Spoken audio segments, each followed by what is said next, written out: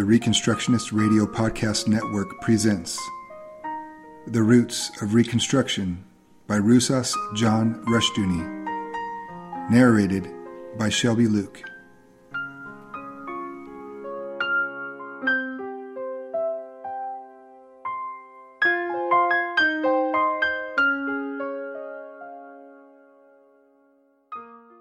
Thank you for joining me this week in the reading of Roots of Reconstruction by Rusas John Rushdoony. In lieu of the judgment of God across this nation, I appeal to you to listen, learn, and live as the Holy Spirit guides you in the truth of the Word of God. The words and prompting of fallible men do not hold a candle to the truth of Scripture, and the truth of Scripture will only be words to our ears unless we exhort, establish, and exercise these infallible words in every area of thought and life. Chalcedon Report number 120, August 1975. One of the more important people in medieval life was the miller. Then, far more than now, bread was basic to man's diet and life.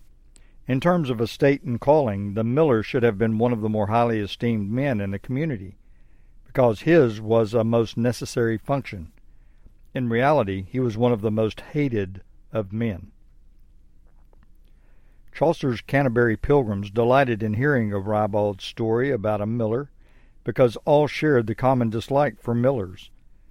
A medieval riddle asked, quote, "What is the boldest thing in the world?" Unquote. Answer, quote, "A miller's shirt, for it clasps a thief by the throat daily." Unquote. All kinds of laws were passed to try to control millers, but they failed because the heart of the problem was not dealt with. The problem was monopoly. The millers, working under a lord, an abbot, or bishop, or the Knights Templars, were granted a monopoly on all milling in their area. No man could go to another miller, or use a hand mill, except on severe penalty and serious trouble.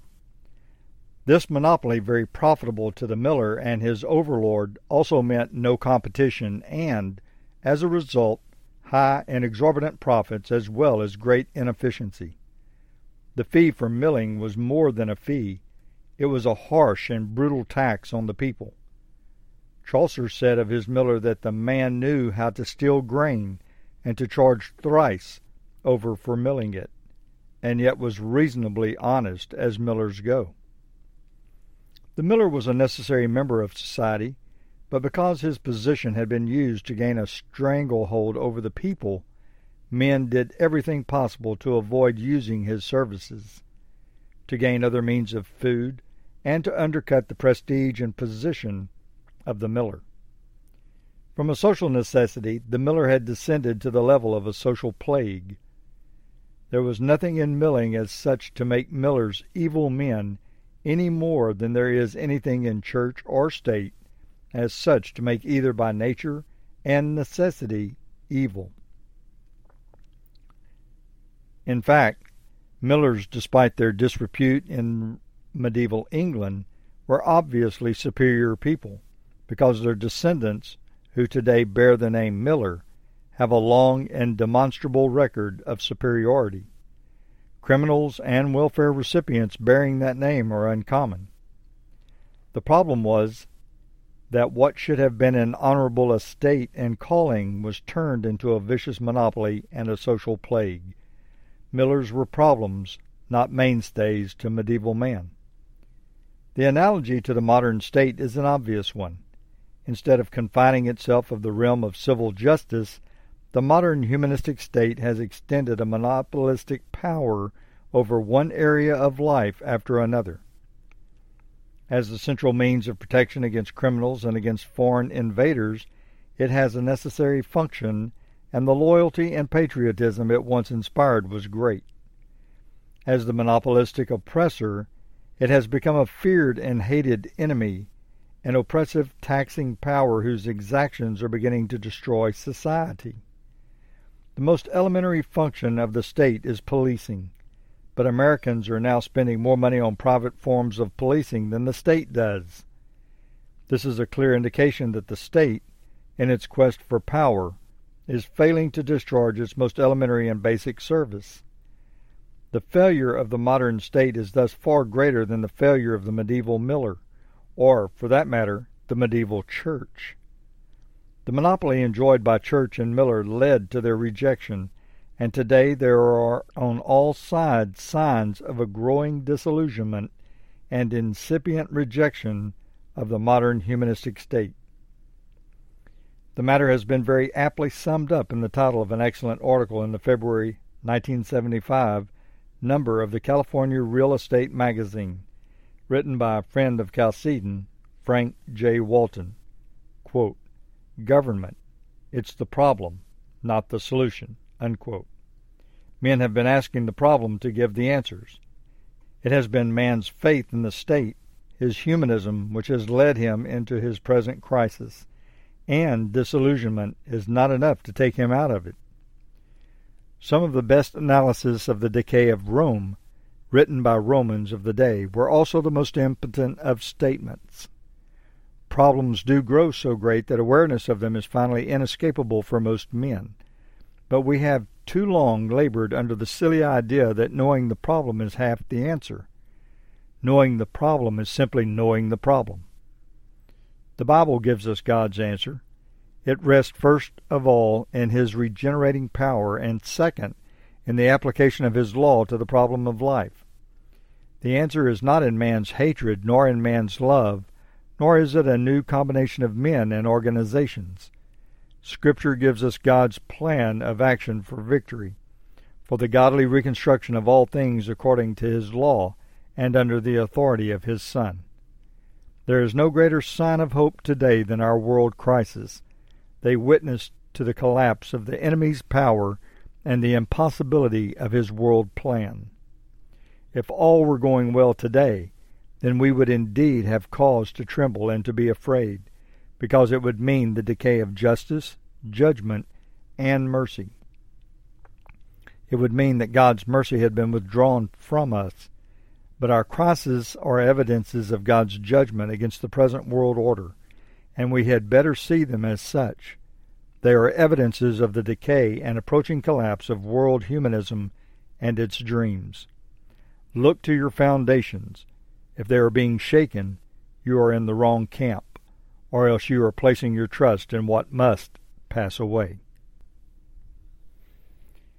Chalcedon Report number 121, September 1975. Communism does not need to defend itself militarily in the same way as do other forms of politics, because it is usually on both sides of every border. It is on the march in enemy territory as a militant faith. Its real strength is its religious appeal. However, as a false religion unable to deliver on its promises, its defeat begins wherever it is victorious, and that a disillusioned people then must be kept in suppression by force. It is thus destined to become one of the biggest failures of the 20th century. Wherever a people rely on the military as their first line of defense, they are lost. Military strength is a necessity, but a reliance on it for security is a disaster. If men rely on the sword for their defense, our Lord made clear, they shall perish by the sword. Matthew 26:52. Because, quote, man shall not live by bread alone, but by every word that proceedeth out of the mouth of God, unquote. Matthew 4:4. The first line of defense is a true and living faith. In the 19th century, when the U.S. had little military power except in wartime, U.S. power moved men all over the world, and America was the dream and ideal of millions. In those years, the U.S. peacetime army numbered from 200 to a maximum of 20,000 shortly before World War I. Yet its influence made European and Asian autocracies afraid because of the, quote, subversive, unquote, infiltration of American beliefs and practices. In every situation of need, American aid, not from the federal government, but from the people, was a decisive factor in every area of the world. As against defense by military power, the American strength then was a strong offensive by means of a sense of Christian mission. Earlier, Christian Europe had commanded the world with that sense of mission and power, then America. A primary reliance on military or police defense is the last resort of impotent men. Where men's minds and passions see force as the essential answer, it means that faith, while professed, is lost. The cry of, quote, "Kill the black, white, yellow, communist, fascist, or what have you, bastards," unquote, is the mark of impotent men with no sense of mission and no faith to command themselves or others. When a century ago Sir Samuel Baker took his beautiful and protected bride into the heart of Africa to search for the sources of the Nile, his companions were all pagan and murderous Arabs and blacks who determined to rob and kill the Bakers at the first opportunity. They never did. Baker's sublime sense of mission and command held them in awe. At the least sign of trouble, he lectured them like an earnest Sunday school teacher, putting a disorderly class in its place. His aura of power was enough to command them. Western man now has instead an aura of fear and of greed. He thinks of himself only, and his only mission is self-security. He wants to be left alone, to have privacy, his pleasures, and his own way. He cannot command himself, let alone a world. He can be in the majority in a country and still lose. Before he acts to defend anything, he asks himself, quote, "Will they come after me if I lose?" Unquote. When this is true, a man is already dead within and already a prisoner. The Puritans, as against the usurping power of the king, Charles I, made their standard, quote, "the crown rights of King Jesus," unquote. The Puritans, at their maximum strength, were 4% of England, but the crown rights of the monarchy fell before them. When they began to think more of the rights of their church and their interest than of Christ the King, the Puritans also failed. The key, thus, is returned to a sense of Christian mission and to a faithful application of God's law to every area of life. St. Patrick's greatness was that in an age when the enemy was overrunning the land, St. Patrick overran the enemy. He set out to convert his enslavers and enemies, and he made of pagan Ireland one of the greatest Christian cultures the world has known and the great missionary force on the continent. More able men than St. Patrick failed because they hated and bewailed the savage enemy. St. Patrick converted and commanded them. Impotent men give impotent answers. Leave them alone and pass them by. God's regenerating power and His law give man power, estate, and calling. To be a redeemed man and to have God's law is to have the plan of conquest and dominion and the power to execute it. Remember, too, before you call yourself a Christian, that God has no impotent sons. He has suffering and sometimes martyred sons, but never impotent, and ultimately always victorious sons. There are hundreds of millions of peoples in communist countries who hate Marxists and wish them dead. Such people, impotent and self-destructive in their hatred, are easily cowed and controlled. The underground church is a far greater problem. It is busy trying to convert its oppressors and often succeeding. The communists realize that they have little to fear from hatred. It is too deeply grounded in fear to be other than impotent. It is Christian faith which is for them the menace. Quote, "Holy fools," unquote, are aggressive and confident and everywhere at work. Well, where do you stand in all of this? Have you made it your mission to fear and to hate?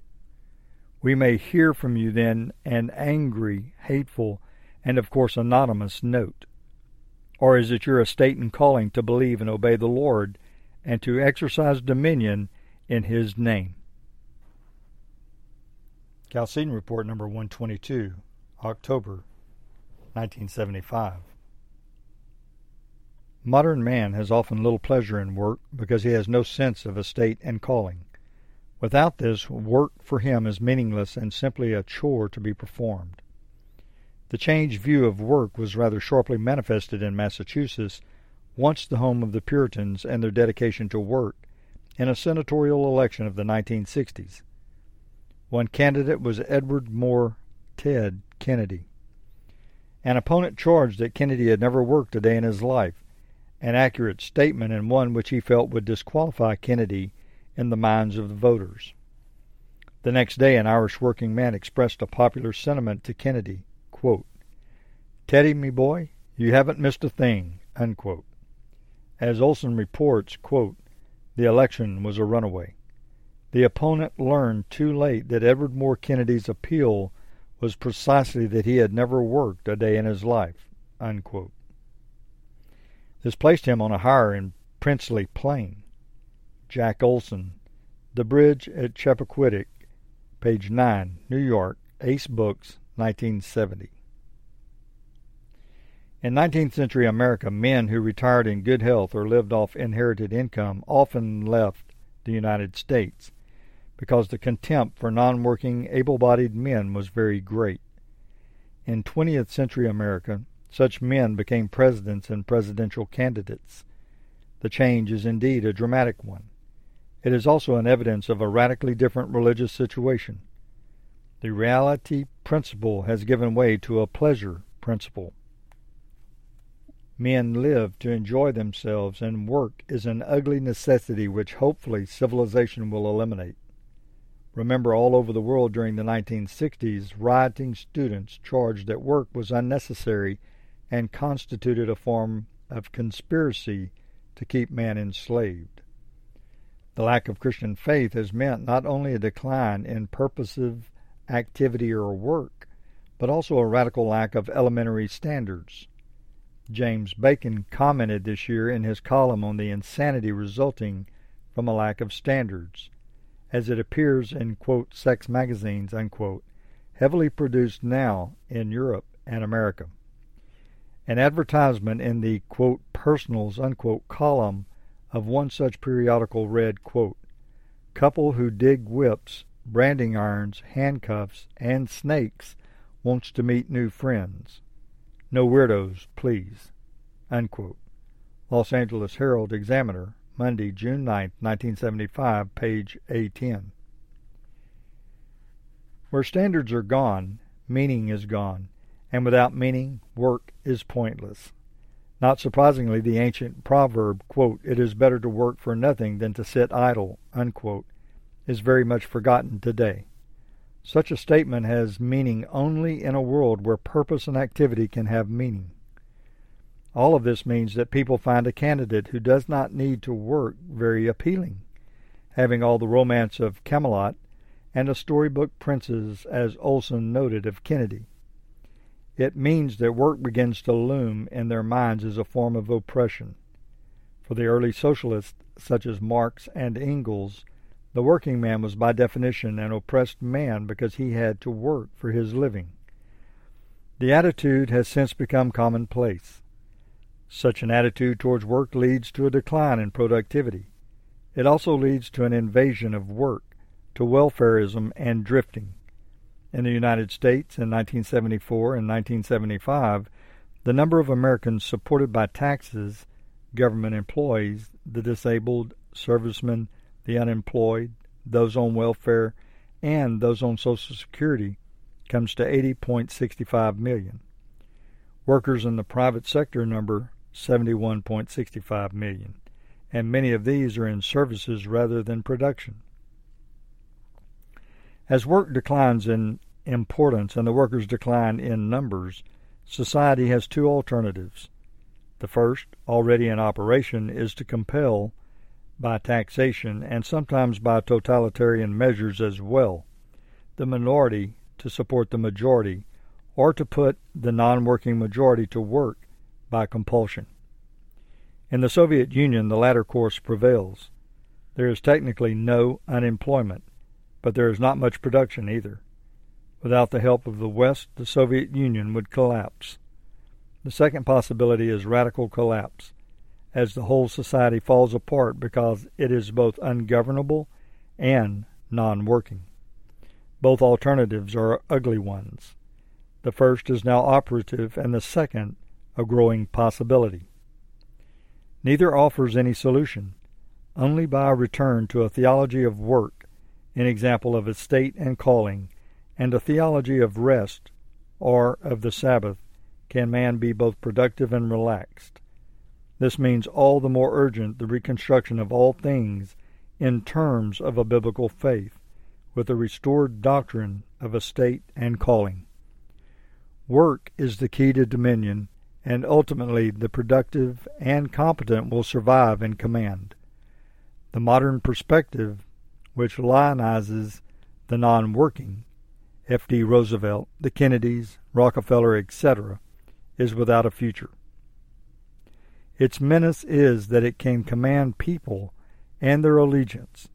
Its failure is that it destroys productivity. To believe that the immediate future is a troubled one is common sense. To believe that the future is a doomed one for man is practical atheism. It is the denial that God's order governs creation and makes, in the long run, any condition of life untenable other than that which conforms to the law of God. We have been called not to defeat nor to slavery, but to victory and dominion. Thank you for joining me this week in the reading of Roots of Reconstruction by Rousas John Rushdoony. Lord willing, we will be reading again next week. Until then, may God bless your endeavors as you serve the one and only King Jesus.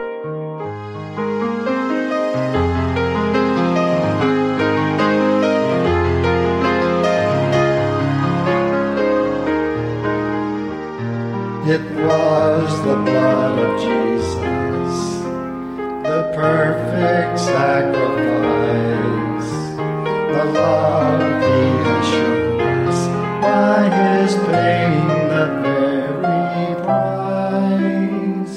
It was there at Calvary's tree, where he died for you and me,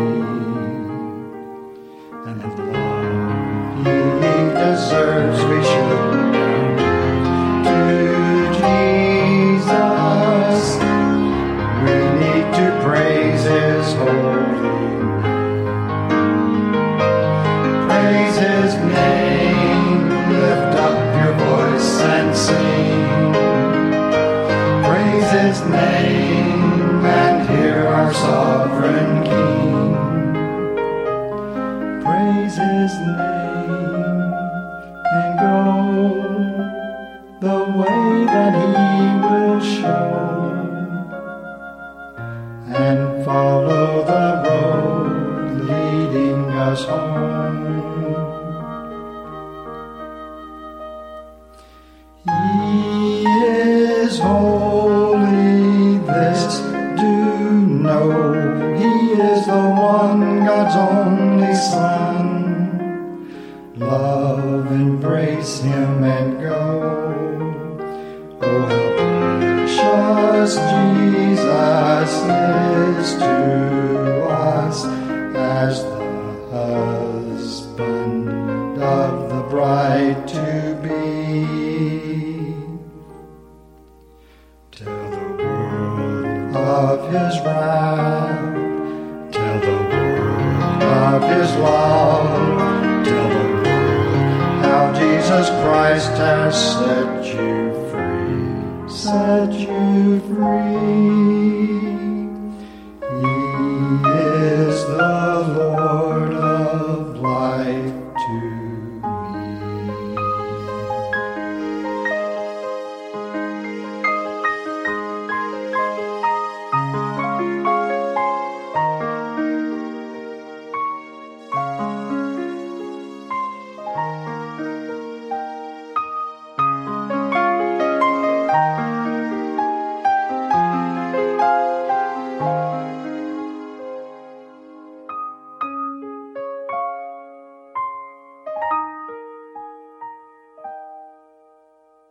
Tell the world how Jesus Christ has set you free.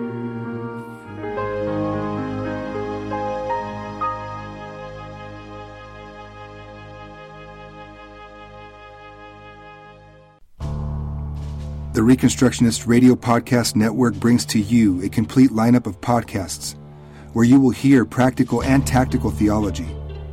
Our desire is not simply that you consume our shows, but that you also live out your faith in every area of life. We can talk all day long about these things, but if we fail to put them into practice, then we fail as ambassadors of Jesus Christ our King.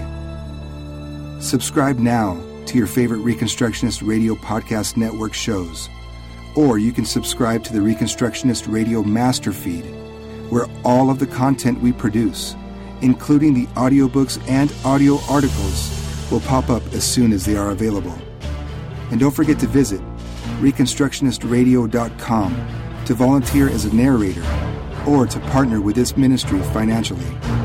May the Holy Spirit stir you into action for Christ and His kingdom.